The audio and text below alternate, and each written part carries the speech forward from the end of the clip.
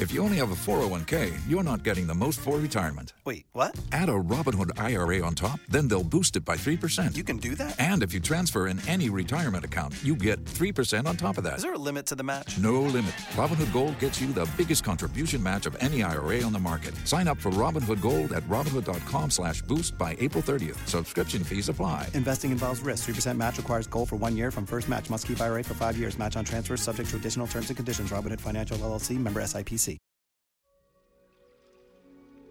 Some of the most beautiful places in the world hold some of the most devastating history. National parks preserve these beautiful areas of wildlife, landscapes, and places of cultural importance so that they remain there. Each national park you visit has a series of trails that you can walk along. A way to see the park in all of its entirety, to immerse yourself within the landscapes. Have you ever walked along these trails and stopped to wonder why the trail is there? Is it there solely for the purpose of exploring the park? Or does it have other uses? When you travel to Pacific Rim National Park Reserve, you head to some of the most beautiful landscapes in all of British Columbia. Inside this park resides one of the most traveled trails in all of Canada, and it has been labeled as one of the best trails in the entire world. While it has become a backpacker's paradise, it wasn't created for that. This trail was created to be a source for rescue missions after the worst maritime disaster in the Pacific killed over 100 people. Welcome to National Park After Dark.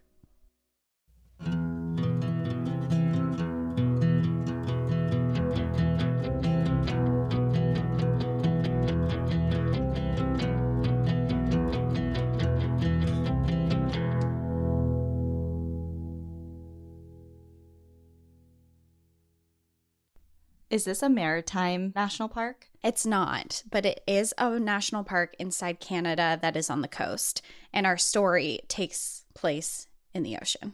That is, I don't know what is going on, but I'm doing, for the first time, a maritime-centered bonus story for Patreon this month. Really? I feel like we do this. We're just on a weird wavelength where we both find similar things to do at the same time for some reason. I know, and I've been trying to be good and not tell you it as I'm thinking about it, but cool.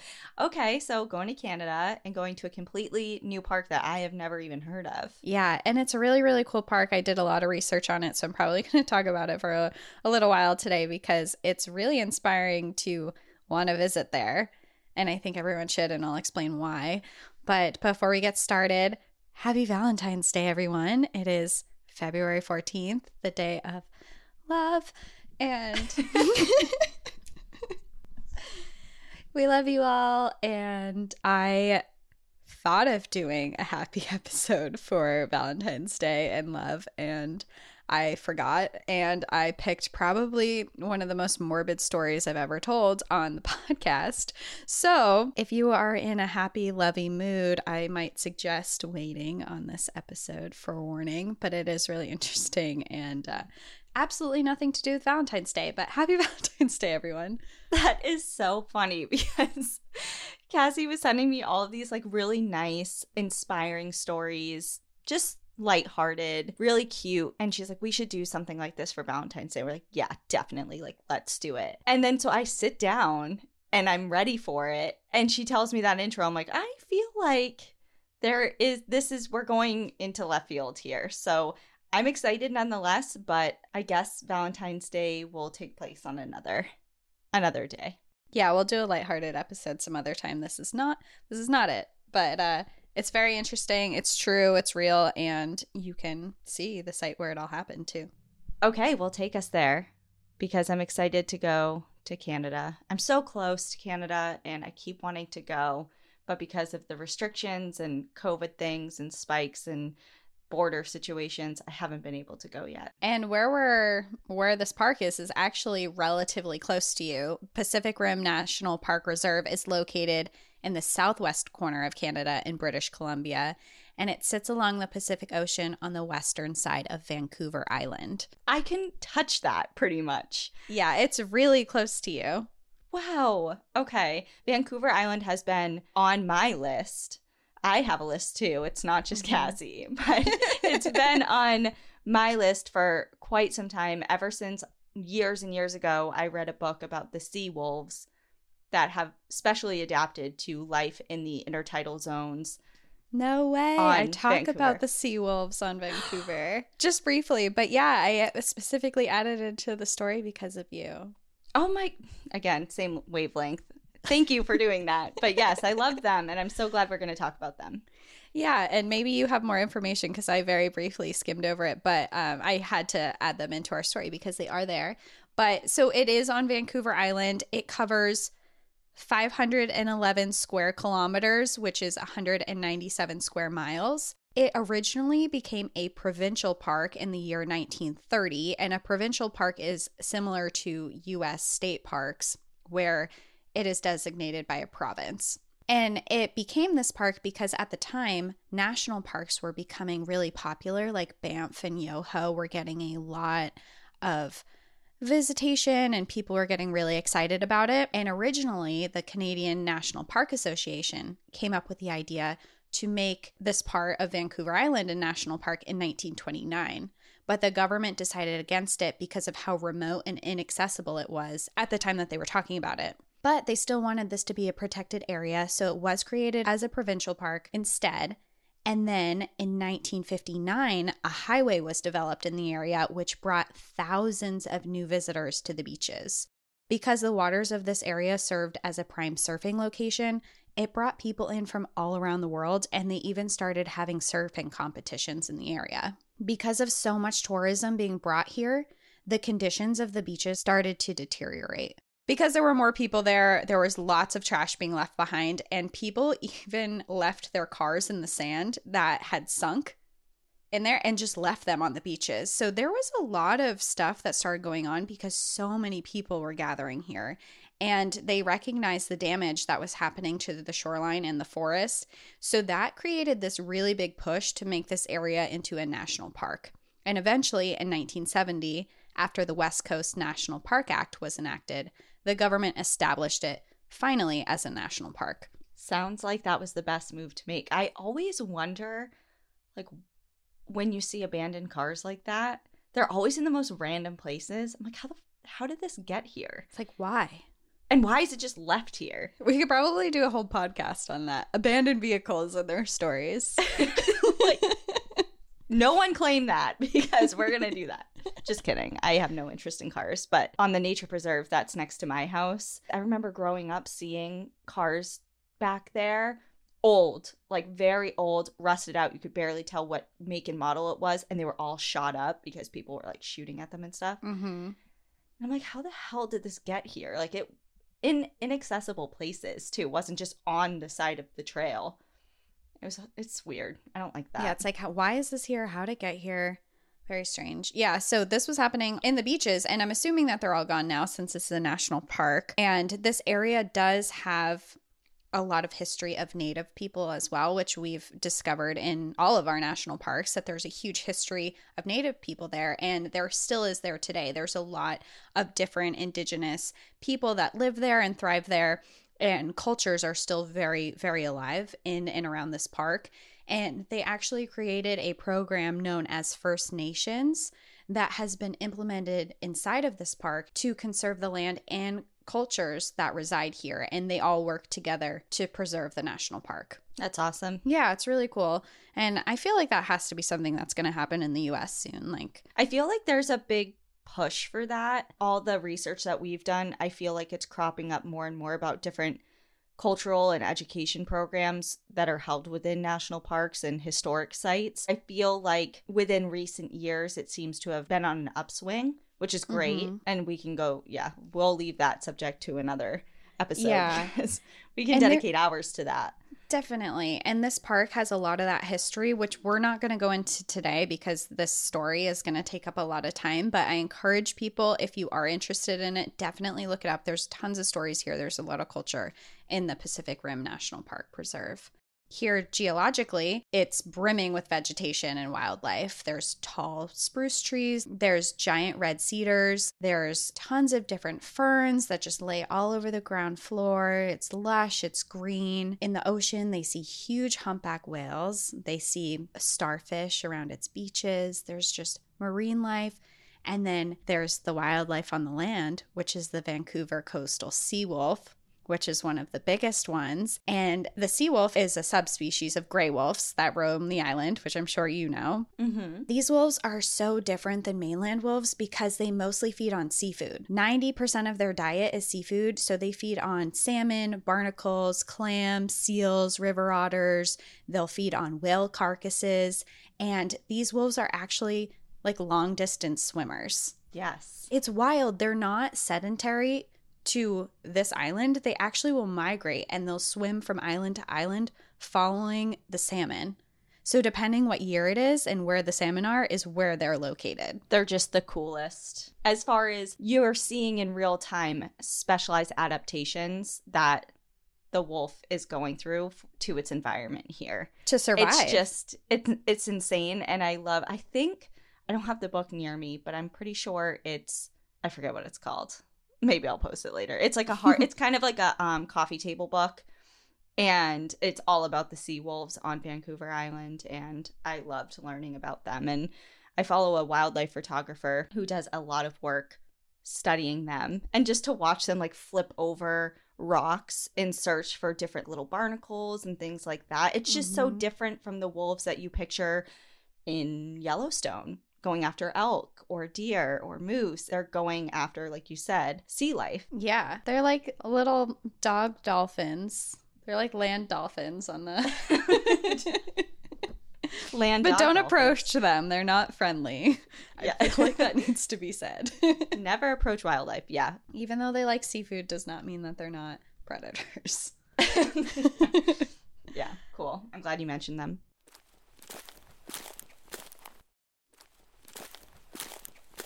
This park is really cool otherwise, too. It has this huge rocky west coast mountain area. It has deep fjords. It has channels that are formed by the water retreating from glaciers. And it's actually made up of 3 different units. The first unit is the Long Beach, which has several beaches. It has short hiking trails and a campground that you can go to stay at. And here, there are boat launches and you can go paddleboarding, picnic areas. This is kind of the area of the park that's really family friendly and is also where the visitor center is.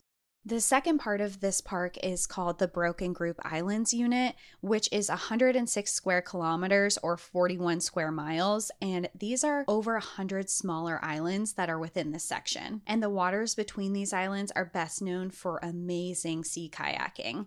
So this is some of the calmest waters in the entire Pacific Ocean. The waters here are so calm that it often looks like glass. And the water close to the shore has a thriving ecosystem. So there's colorful sea stars, there's crabs, there's lots of fish, and you're going through these really calm waters. It's a really popular place to go sea kayaking. I would imagine with calm waters and so much to see, it's like a win-win. It's beautiful. And then the third unit, which is what we're going to get into the most today, is called the West Coast Trail. And it's a 75 kilometer, which is 47 miles, backpacking trail on the southwestern coast of Vancouver Island. Because this trail has beautiful rainforests, coastline, wildlife, and so much more, this trail has been rated one of the world's best hiking trails. It's open from May 1st to September 30th, and you need a reservation to do it. Part of this trail does go through native reservations, and there are strict rules to staying on the trail. This trail was originally created in 1907 because people felt a need to create a trail that would head to remote parts of the island because of how many shipwrecks were happening off of its shoreline. This part of the shoreline outside of the national park is known as the Graveyard of the Pacific. And over 2,000 ships have wrecked in this area. And the Graveyard of the Pacific goes farther down the coast, like it goes down into Oregon and stuff, but this specific area is extremely dangerous and thousands of shipwrecks have happened. This trail was specifically created, however, because of the SS Valencia shipwreck of 1906, when the worst maritime disaster in the Pacific happened and no one could get to the victims to help. Oy. Oh, no. And that's how we dive into our story and how it kind of takes place in a national park. Well, close enough. I mean, something in a national park was created because of this. Mm-hmm. It counts. It definitely counts. I've been to, I think the closest to the Graveyard of the Pacific that I've been to, it might technically be in it. I'm not sure. I'll look it up later, but I've been to Cape Disappointment State Park in Washington, and it's beautiful. It has a lighthouse, but it has really, really rough waters. And I'm pretty sure I read some signs about the Graveyard of the Pacific. So I'm very excited to learn more, especially because I'm on a ship theme with my right Patreon now. Story. We haven't done ship theme episodes yet either. So Ever. And now we're like 2 in 1 month we're going to be doing. So here we are. Well, the SS Valencia was an iron hull steamer ship that was built in 1882. It was 77 meters in length, which is 252 feet. And it was originally built to provide services between New York City and Venezuela. It was created to carry passengers, cargo, and mail. In 1898, the ship was sold to the Pacific Steam Whaling Company, where it serviced between San Francisco, California, and Alaska. Then at one point, the Army began using the ship during the Spanish-American War and would help transport troops. The ship itself was privately owned, and the owners would charge the Army about $650 per day to use it. And then they actually used the ship for more civil services, and it quickly became regarded by the public as being too small and too open to the elements. It was going out onto these rougher waters in the wintertime, and passengers didn't like the design of the ship at all. It was really difficult to handle during the winter months, and it was a lot slower than other ships for similar routes. The SS Valencia was designed with a very long bow, which made visibility harder and also made the boat itself a lot louder. Because of the design of the ship, the waves of the ocean would crash into the boat in a certain way that would make it extremely loud. Like, it was so loud that it was difficult to talk or hear other people. That's annoying as hell. Yeah, not a pleasant experience. It's kind of like people say that when they get into my Jeep. They're like, it is so loud in here. Really? As I'm like, what? It's fine. That's my car right now, but it's because I have a wheel bearing issue, and it's like an airplane every time I go over like 20 miles an hour.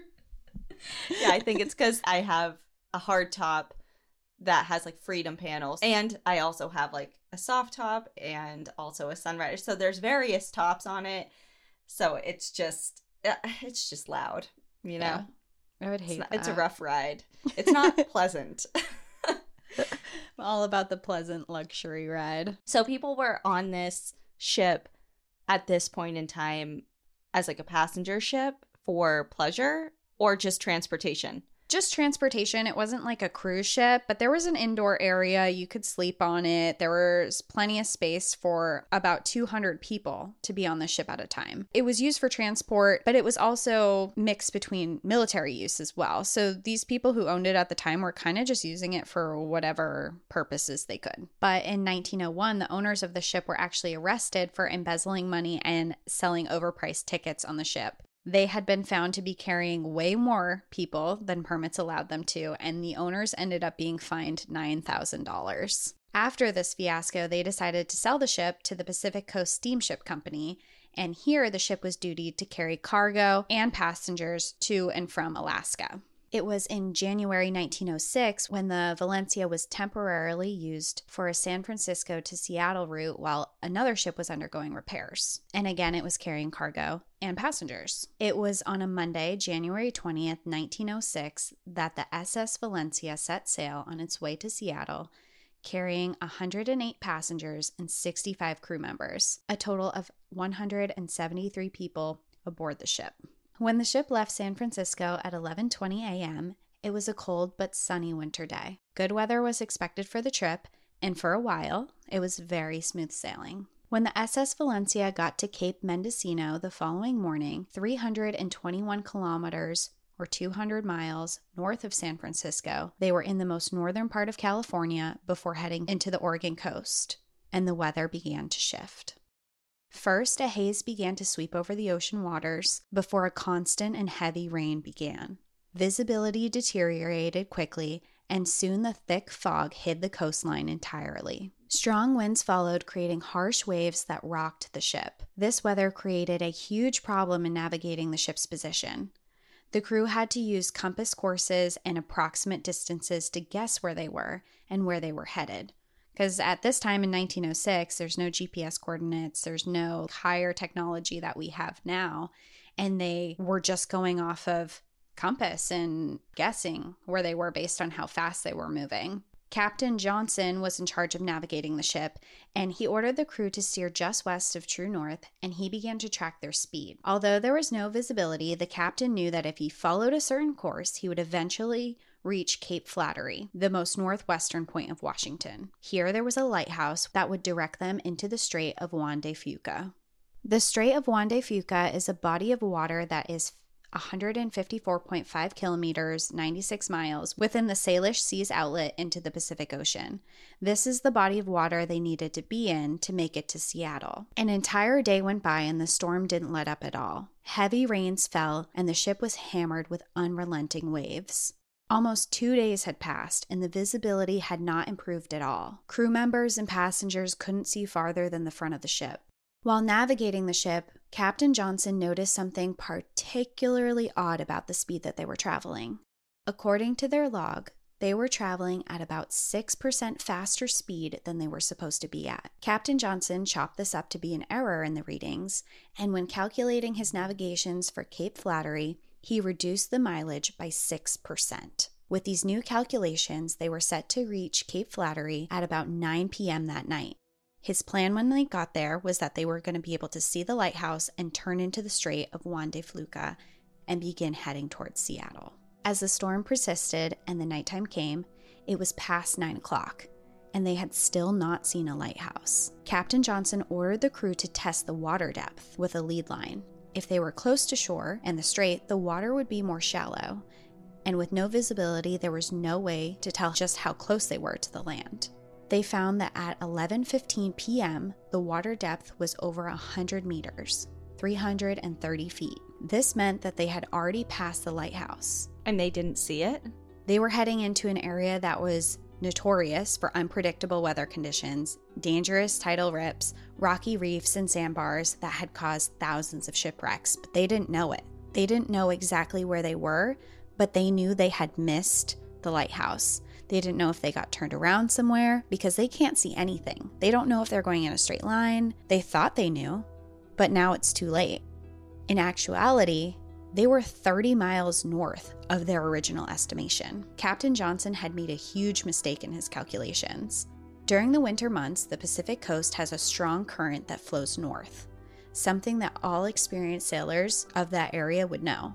This stream reaches speeds that are up to 3 nautical miles per hour, which would completely alter their estimated speed and explain why they were moving so much faster. Instead of taking this into account, Captain Johnson had decided that the log was wrong, and he had recalculated everything based on what he thought was real and not what was actually real. At 11:30 p.m., they measured the water depth again, just 15 minutes after they had previously. This would tell them if they were getting closer to the shore or farther, and now they were sitting in water depths that were only 60 meters, which was 198 feet, which meant they were rapidly approaching a shoreline. The booming of the waves hitting the ship and the strong winds made it difficult to hear other crew members. The thick fog still filled the air, and panic was beginning to fill the crew. It was 11:50 p.m. now, and Captain Johnson yelled out to the crew to check the depths of the water again. Just as he ordered, a horrifying sight emerged through the fog. A massive black shadow off a cliff stood looming in front of them. The captain looked up. My God, where are we? They were heading straight towards the rocks. He started yelling commands at the crew to execute an emergency starboard turn, but it was too late. The passengers and the crew heard the heavy grinding of the bow as the ship hurtled into rocky reefs. Going full speed ahead, I'm sure. Full speed ahead. Their turn was not fast enough, went straight into it. Men, women, and children were on the boat, and all of them began screaming. Oh my God. It's never on to just a sandy beach. It's never like, oh, we're approaching shore, but it's a nice slope. It's never that. That's why they're called shipwrecks, not Shipwrecks. vacations. Soft landings. Yeah. Oh my God, that's so terrifying. That is so terrifying. And when they first made impact, the ship barreled over the reef again and crashed. Again, it hit more rocks.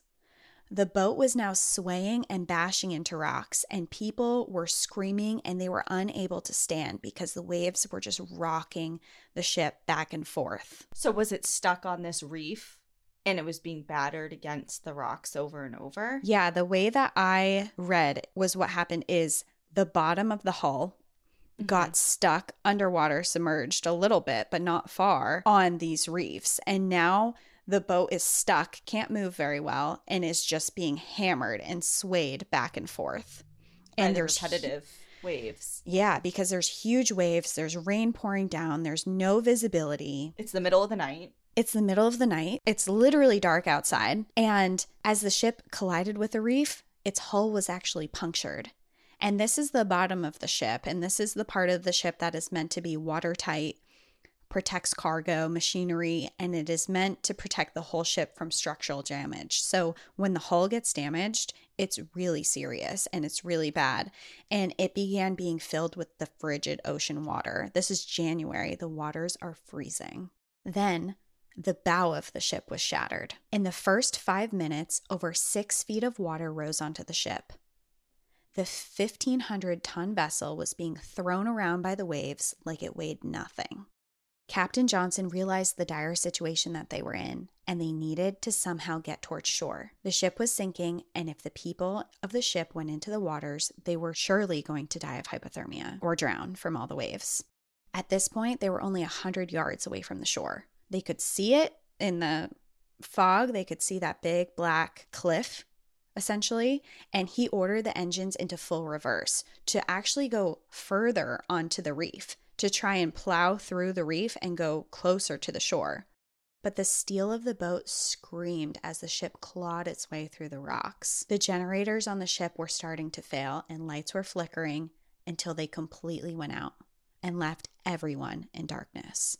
As they neared the shore, the captain wasn't certain that they were going to make it, and he ordered the crew to swing out the ship's 6 lifeboats and hang them from the railings of the lower deck. Prior to their departure, Captain Johnson hadn't gone over their lifeboat drill, and they had had new members of their crew who had never done this before. In the panic and chaos that was ensuing, crew members began loading passengers into the lifeboats before they secured them to the ship. As passengers rushed onto the boats, 3 out of 6 of them broke from half their ropes, suspending them vertically in the air and dumping people into the water. In almost an instant, the people in those boats were ripped away by the current. The crew then attempted to lower one of the lifeboats with women and men into the water. Again, they experienced equipment failure, breaking the system, leaving the boat hanging in the air from the bow, dropping more passengers. Crew members watched as horrified faces were swept away into the waters again. After that, they successfully put a lifeboat into the water, but without any experienced people with rowing on board, the waves capsized them and threw them all into the surf again. In a matter of only minutes, 60 people drowned. And this is now 4 of the 6 lifeboats that they have. 3 of them. Oh, 3 of them. Okay, so, well, 50% is still a huge blow. And imagine, I know you don't have much of a choice because you're on a ship that's sinking, taking on water, being battered, etc. But to see the first 2 lifeboats not go well, and then they're like, all right, you're up. Yeah. You know, it's like, okay, I'll try this. You have no choice. Yeah. Again, I get that, but it's just like, what a decision, you know? And I know there's adrenaline and there's not any time to think in a situation like that. It's like, I'm going to weigh the pros and cons. You can't do that. And you have to take the risk. But that is so terrifying. This is giving me Titanic vibes. And it's because of, I just imagine the scene of them cutting the ropes because there's all these issues with the ropes and lowering the lifeboats and this and that and all that. And I know we've talked about this before, I think on a bonus story. I can't remember which one, but Titanic is my all-time favorite movie, hands down. I love it. If I can say this, it's my favorite tragedy of all time. Yeah, it's just a whole different monster that you don't hear about as much. And I guess like we don't have much experience because we're not on ships that often. Like we're not seeing people like, and you hear about these things and you're just, the options are so limited when you're out at sea for rescue. And they're just really, really intimidating and scary to put yourself in that situation. Do you remember randomly I don't know whatever happened with this, but a few years ago, and I say a few, it could have been like 5 or 6 years ago, remember all those cruise liners were like capsizing and having issues? No. You don't remember that? There was like maybe 3 or 4 of them in like a year. All these like Carnival cruises and things like that, they would literally just capsize, and they were all these big disasters. Oh my God, no, I'm glad because I've been on a few cruises with my family and I'm really happy I didn't know that before. I don't know what was up with that, but yeah, I remember just like not hearing anything about it, and then there was just this huge spike in a couple of issues with cruise liners, and then it just kind of dissipated and went away. I remember hearing somewhere they were having electrical issues and engine issues, and I remember one particular story where people got stuck out on the ocean for like, I think like 2 weeks, or I'm not sure, don't quote me on like the exact time frame, but they had to send in a rescue boat, and their facilities had shut down. They said like there were feces everywhere because people had nowhere to go to the bathroom and everyone was sick. Yes. And I do remember that.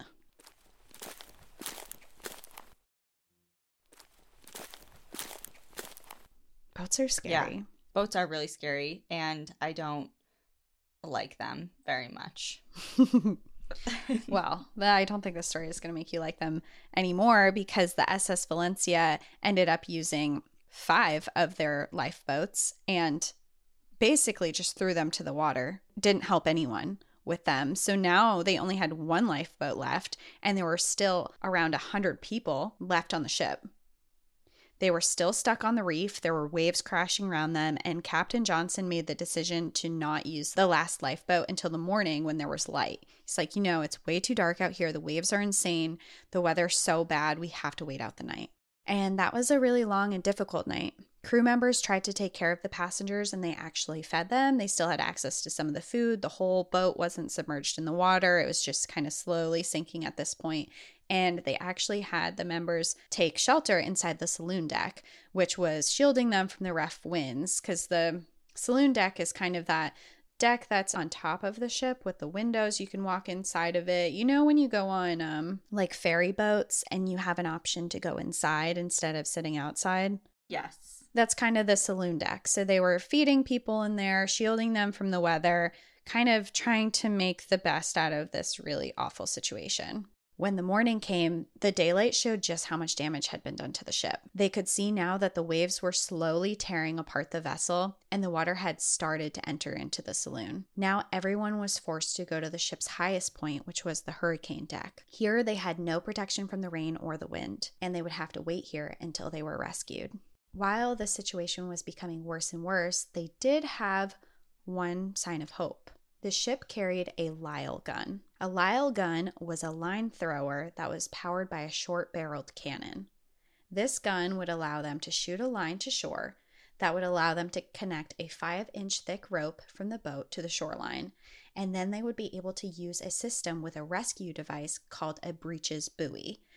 And a breeches buoy is essentially a life ring float that is attached to the rope that can carry one person at a time across it. It's almost like a zip line kind of thing where you attach someone in, you have your own ring floaty to keep you above water. It tries to hold you above water, but your feet can kind of dangle still into it. And it's a way to slowly let out each person onto the shore. Is when it hits the shore, when you set it off, is it held down by like a weight or? So that's the problem, is there had to be someone on the shore to get the end of the rope and secure it. Like attach it to something. You can't just shoot it onto. It's just a limp rope at that point. There's nothing attached to it. So that was a big problem, is they needed to have someone on shore to collect it. And that brought on the question of who who was going to go to the shore. It was 8:30 that morning when Captain Johnson asked for volunteers to get into the last lifeboat that they had left and to make the journey. After the devastation that had happened the night before, there weren't many people who wanted to volunteer to get into this lifeboat to go onto shore, but there was really no other option. There was no way to communicate with the outside world to tell people that they had crashed, and there was no one coming to rescue them, so they had to try and get out of this on their own. So 7 sailors stepped forward to make the attempt, and they were all experienced boatsmen. If anyone was going to be able to get into this boat and row to shore, it would be these guys. They climbed into the lifeboat and they were lowered into the sea. Waves immediately were threatening to throw them over the side, but the sailors were determined, and in their initial landing into the water, they didn't capsize and they were able to head through the waves. They headed northwest along the seashore, looking for any spot that they could to get onto land. However, as they approached, they realized that there was really no good landing spot. It was all sheer cliff sides, and the waves were hammering against them. It was way too dangerous to get close to the shore. I have to stop you really quick because I have a question. You said there was no way for them to get help. They didn't have, they couldn't send out a Morse code SOS? No, and I don't exactly know. I know that they use a telegraph in this, but not from their boat. And it just, I don't know if it wasn't set up that way or the generators and everything went out, so they weren't able to use anything, but they had nothing on their boat that could get them communication. Okay. The sailors in the lifeboat ended up rowing northwest for 7 more miles before they reached a spot that was safe enough to go onto the shore. 7 miles. They reached Pachena Bay, located inside the Pacific Rim National Park, which wasn't a national park at this time, but it's located in the park now. And it's on the southern end of Vancouver Island. This area is actually no stranger to bad weather. When I was researching it, here in this bay is where one of the largest earthquakes on record happened on January 26, 1700, and it created a massive tsunami that wiped out an entire village of Aboriginal people and left no survivors. Oh my God. Yeah, so this area is just really scary for ocean water, weathers, earthquakes, just bad weather all around. The word that's coming to mind right now is treacherous. Yes, great word. And when they landed here, they were met with dense coastal forests, and there weren't a lot of places to go, but soon they discovered a telegraph line, and there was a sign that read 3 miles to Cape Beale. And the telegraph lines, just to put a picture in people's head, is it almost looks like a telephone pole that has wires on it. And there was a whole line of them that went through this dense forest, but there's no trail. So you're just kind of navigating through all this vegetation, if you follow it, through where they put these big poles in the ground. Okay.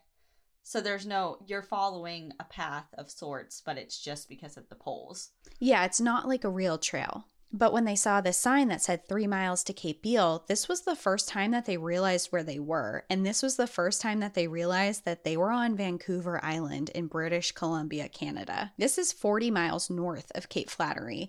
And this entire time, they thought that they were somewhere off the coast of Washington. They were completely lost. They had no idea that this is where they were.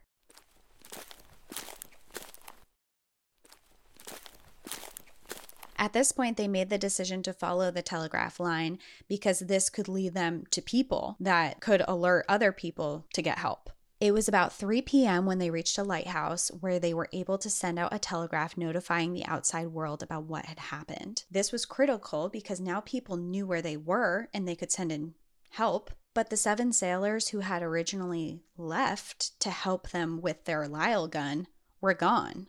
There was no way to help them now, and there was no way to get back to them. So that left them in a whole nother predicament of, while we're waiting for rescuers, how are we going to help these people on the ship? There was another hope for the ship, though. There were 9 men who had survived the original lifeboat catastrophe that we talked about earlier, and they had actually spent that night before clinging onto barnacle-crusted rocks all night while they're being smashed over and over again by waves, and they're on the cliff edge here. In the morning, they were all still alive, and they mustered up the strength to actually climb up the cliff wall onto the island and into the dense forests. Because of these survivors, they were able to communicate with the ship to shoot the Lyle gun to shore and try and get it across and start getting people saved. And they did. They shot it across. It snagged in some underbrush, and it just needed to be secured by these men that were over there. But these men were very disoriented at this point. They had spent the entire night being thrashed by waves. They were freezing cold. They were dehydrated. They were exhausted, and they weren't totally thinking clearly. And these men, too, when they got into the forested area, they discovered the telegraph line. And just as the other men had decided, they chose that it would be best to go find help instead of help them on the ship. So they're like, yeah, just throw it over. We'll go ahead and secure it. And then so they throw it over or shoot it over, and they look at it and they're like, we're actually going to head out. Yeah. They're like, we're actually going to go find help. There's a telegraph line here, but like, hang out. We're not going to help you. Okay, why wouldn't they split up? There's 9 of them, is there not? Yeah, there's 9 of them, and they all go. And they are disoriented. They're injured, so I'm assuming that they weren't in their best state of mind. But yeah, like all you have to do is tie this rope to a tree and then walk wherever you want, Right. But they didn't. They didn't choose that, and they ended up going off to try and find help. And the people on the ship realized that the Lyle gun and the rope wasn't being secured, and they were getting really desperate. They needed to find a way to get this Lyle gun to work. And this was a real resource to get off of the ship. And they were only 100 yards away from shore, so they can see it. It's like, we're so close. 2 people end up volunteering to swim across to the shore. Shortly after they got into the water, though, they were hit with really hard waves, and they both nearly drowned, and they ended up being dragged back onto the ship. That night, though, the hull of the ship began to collapse under the strength of the ocean, and waves were slowly dismantling the ship and ripping off the boards of the main deck. The survivors crowded onto the hurricane deck, where they spent another night in the cold, exposed to the wind and rain, and they listened all night as the ship continued to be torn apart. When they awoke the next morning, they saw that even more of the ship was submerged and torn away. The hurricane deck where they had climbed to get away from the water was now almost touching it. 15 people decided to climb to the masts of the ship, but those were getting closer to being submerged into the water as well. Waves crashed around them, spraying water higher than the masts. Suddenly, without any warning at all, the mast began to sway before it snapped in half and went crashing into the water. The people who still remained on the hurricane deck watched in shock as people screamed before being crushed against the rocks and dragged away into the current. Oh my God. It's just not getting better. No, and every single person who was on that mast drowned. I would imagine so. Especially after the trauma or the force of being slammed into, it's not. There's no hope on that. Do you know how, it was a bunch of people? It didn't say how many. There were 15 of them. Oh, 15. Yeah. Now the remaining survivors were growing weaker and weaker. There was no food or water left. They didn't have any fresh water. The only way that they were consuming water at all was that they were catching rain and sleet in their mouths. Their entire bodies were numb from the cold at this point, and people began to lose grip holding onto the ship. And some people were dragged away, while other people just lost hope and let go entirely. News got to Seattle that afternoon of their crash, and the Pacific Steamship Company launched a rescue operation, and that's the company that owns the ship.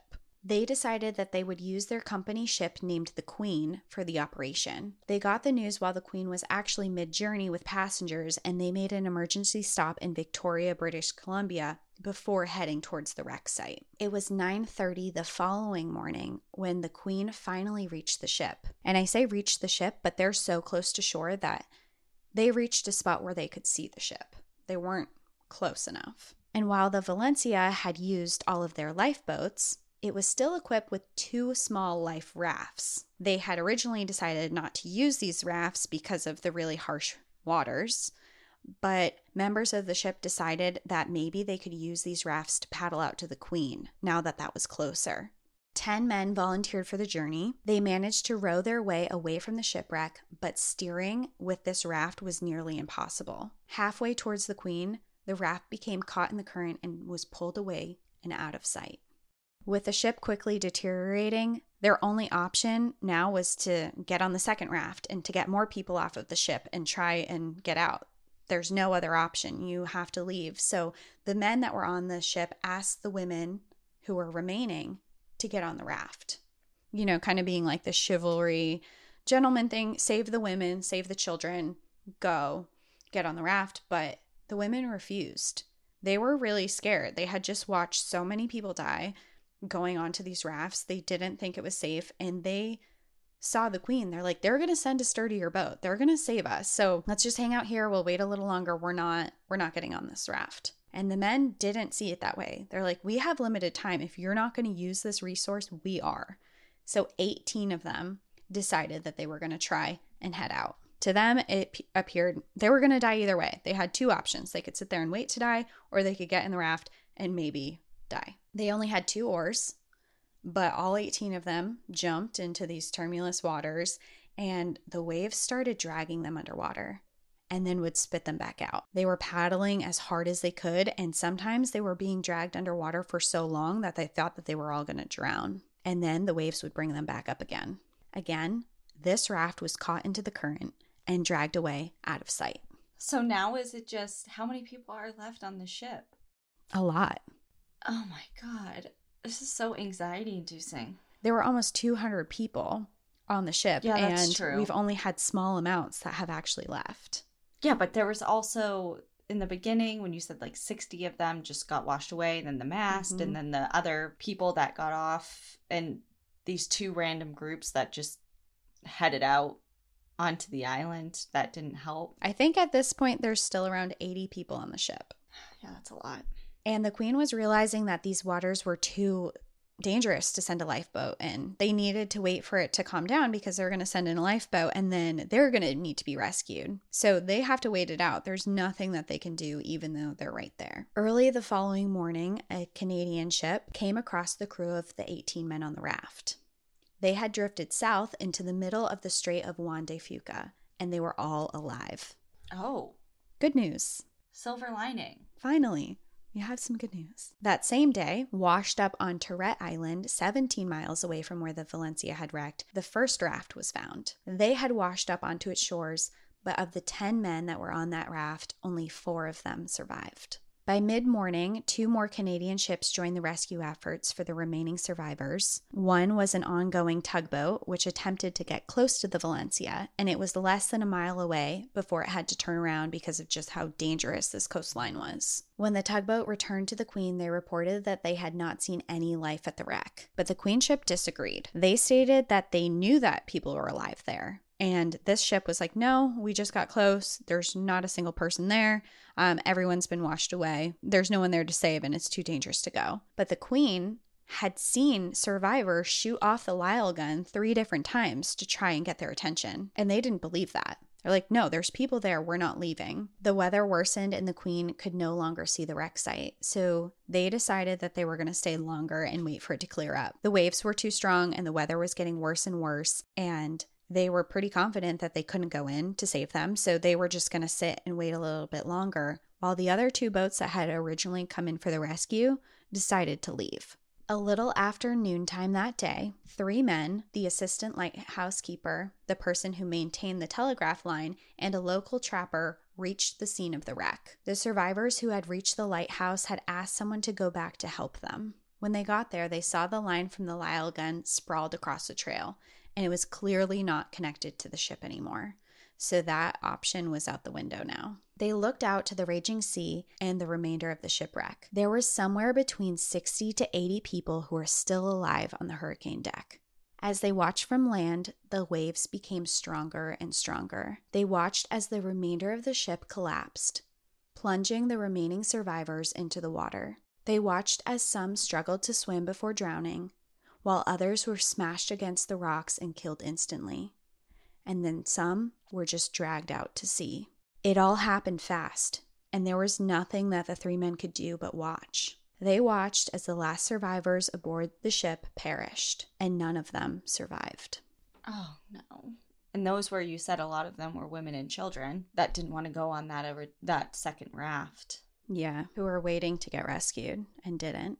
Captain Johnson was also among the people who died that day. He never left the ship and he died along with the remaining people. All of the women and children aboard died. Officially, 136 people died in the shipwreck, and there were only 37 people who survived. Wow. After an exhaustive search, 33 bodies were recovered, but the rest were never found.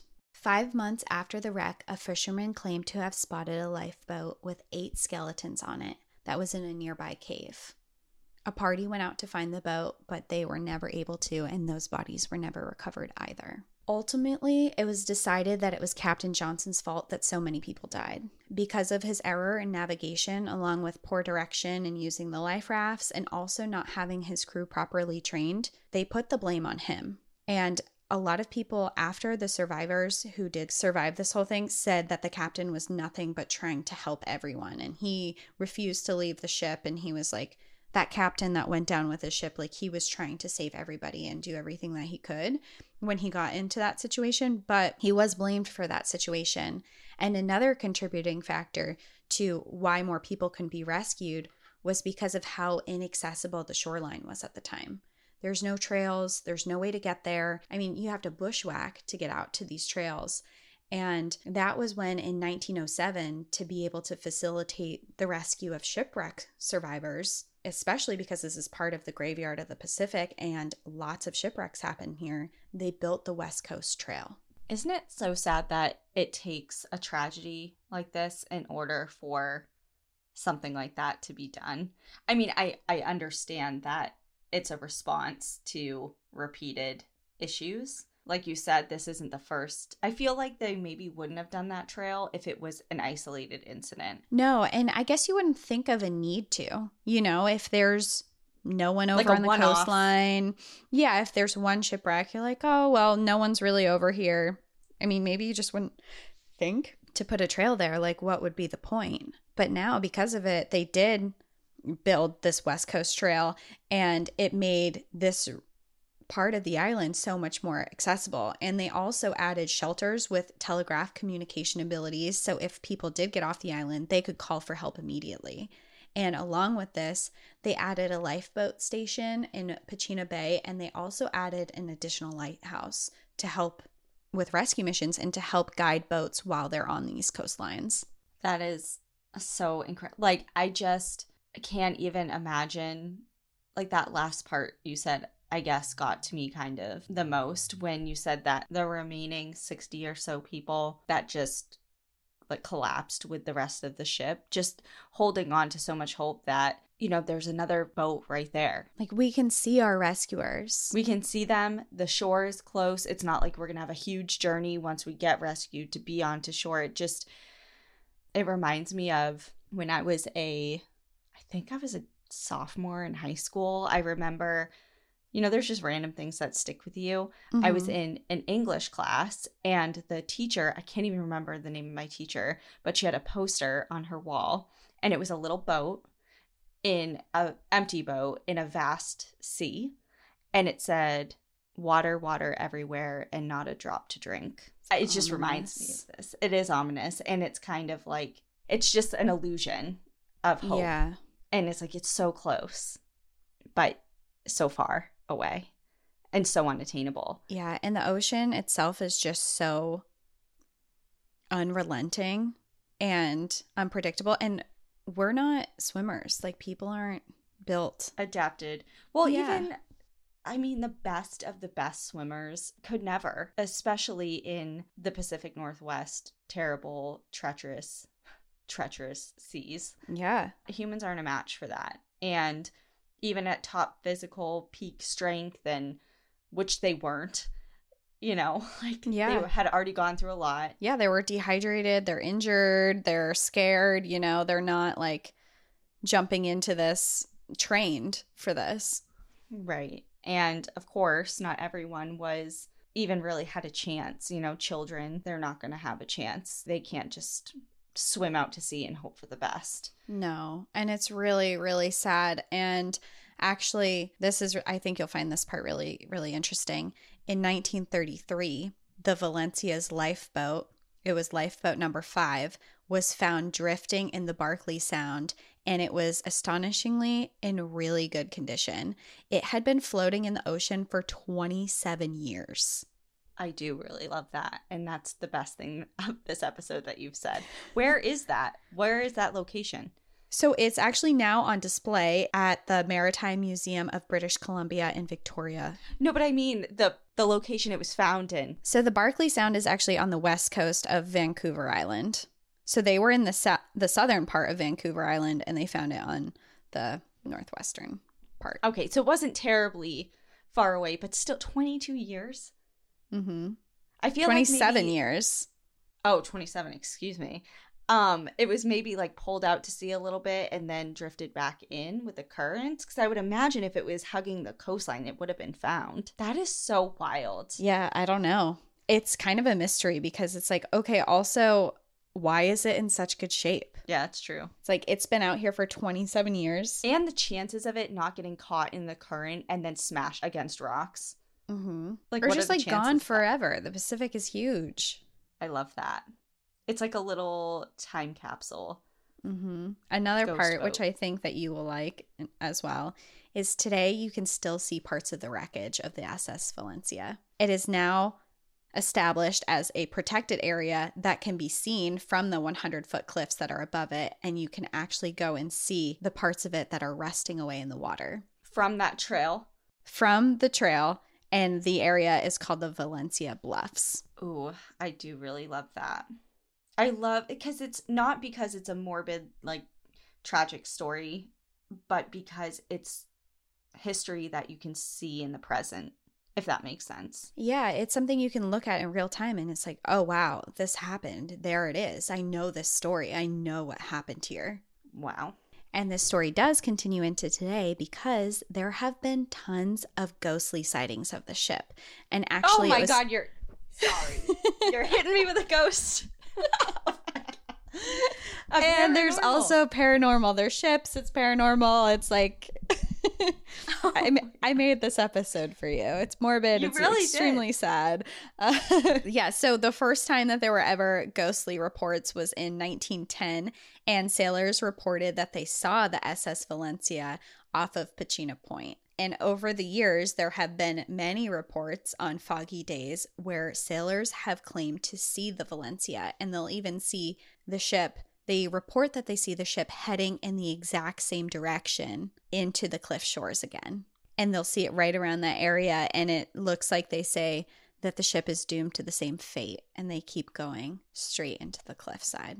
Oh, I hope that's, if that is true, and it's like a residual haunting type of thing, I hope that it's just an apparition of the boat and it's not like their souls are trapped on there, doomed to repeat the same fate over and over. Yeah, because that's really, really sad. I think a ghost ship would be one of the more frightening things to see. It would be so frightening because it's huge, first off. And it's so, like, it's not like, oh, I think I saw a ghost in my room. A person appeared and then suddenly they're gone. It's like, oh, maybe I just missed them walking out. It's like, no, I saw an entire ship that I know doesn't exist. Right. And there was a huge ship there, and now I looked again and it's gone. Like, you can't just make that up in your mind. Like, it's not like a trick of the mind, I guess is what I'm trying to say. You know, when you see, like you said, you see something like out of the corner of your eye and you can explain away rationally what that could have been. Yeah, you can be like, oh, you know, like, this actually makes sense. It could have definitely been this. It's like, how do you explain a ghost ship? A 1906 SS Valencia. Yeah. Yeah, in 2022. Yeah, that's wild. Mm-hmm. Can we do more ghost ships? Do you have any more ghost ship stories? Not on me currently, but yes, actually, I do know of a couple other stories, actually, now that you say that. Yeah, I know of some ghost ships, some ghost towns, some interesting stuff I've been harboring away. But yeah, we can revisit this. But just kind of going back to the West Coast Trail, because this whole trail has been established in the park because of this disaster. This is actually a really, really highly trafficked trail for backpackers. And I just wanted to talk about the trail really quick to end this on kind of a little bit of a happier note because this episode has been so depressing and horrible. This trail is really cool. I encourage everyone to look it up if you haven't looked into it or heard of it at all. To complete this trail, it takes 6 to 10 days. And it goes through beaches, it goes through rainforests, steep gullies. There's all these vertical ladders and fast streams. There are actually nearly 70 ladders that are along this trail, and they're huge. You're climbing up these huge wall thing of greenery and ladders, and there's 130 bridges that you cross, and there's actually 4 cable cars that you have to get into that cross over large bridges on the trail. That sounds like an adventure. Yeah. And now, did you post this on our Instagram? Was that the picture of this trail? Yes. It was on our close friend story for our Patreon, but yes. Okay, because when you posted that and you're like doing research for next week's episode, I'm like, I thought she said she was doing something like in the ocean. So I thought you changed your mind last minute, but now it makes sense. It does look beautiful. It looks amazing. And I've been researching it a lot recently. I'm like, wow. And I posted on Instagram, I said, what are your favorite hikes? And a couple people said the West Coast Trail. So if you've done the West Coast Trail and you have insight on it, please email us at npadpodcast@gmail.com because I'm personally interested in doing this through hike. And I don't know like when this will happen with restrictions and whatever, but I'm super interested in it. And it just looks really cool. I did read it's very difficult and it looks wet in the Pacific Northwest area. It looks wet, but I read it's one of the best trails, and it's not like you're scaling huge mountains. There's no like, you're not at really high elevation kind of things. It's green, it's lush, you're on beaches. It just looks like a really lovely trail, and I would really, really like to do it, I think. So please, if you've done it, please email me and tell me your experience because I would really love to know. I would really love to know if you've done this trail, have been to the Valencia Bluffs, and have also seen a sea wolf in the same trip. And maybe you've seen a ghost ship. And a ghost ship. While you were there. All of there's like a checklist now. If you go on this, you have to go to Valencia Bluff. You have to see the shipwreck. You have to see a sea wolf. You have to see a ghost ship. You have to get in a cable car. And then you have to email us about it. Yeah. But really, this park, I haven't personally been, but it seems beautiful. It seems amazing. I mean, there's a really horrible, horrible, tragic story that happened here, but there's a lot of really cool stuff around it as well, which is why we love our national parks so much. But that's everything that I have for today's story. Wow, I loved it. Applause all around from me because I really enjoyed that. And it's also nice because even though we are doing 2 shipwreck stories, mine is vastly different. Yeah, so we have our bonus episodes on Patreon every single month. If you'd like to check that out, if you want, we have a bunch of episodes up there now because we've been doing it for over a year now. So we have a lot of bonus episodes, but we'll have our February one come out. It usually comes out towards the end of the month. If you are interested in that, you can sign up on our Patreon. Yes, and happy Valentine's Day. Sorry it was such a drag. Yeah. Thanks, Cassie. Coming from people are having a bad Valentine's Day anyway. Coming from the person who's like full of light and love, I would have totally expected something different. I was planning something, and I found such a lovely story that now I'm gonna have to like just cover on a totally different day. But I hope that you all are full of love and cheery. Oh, and we hope that you enjoyed our extra trail tales that we released at the end of last week. Yeah, we had 2 episodes last week.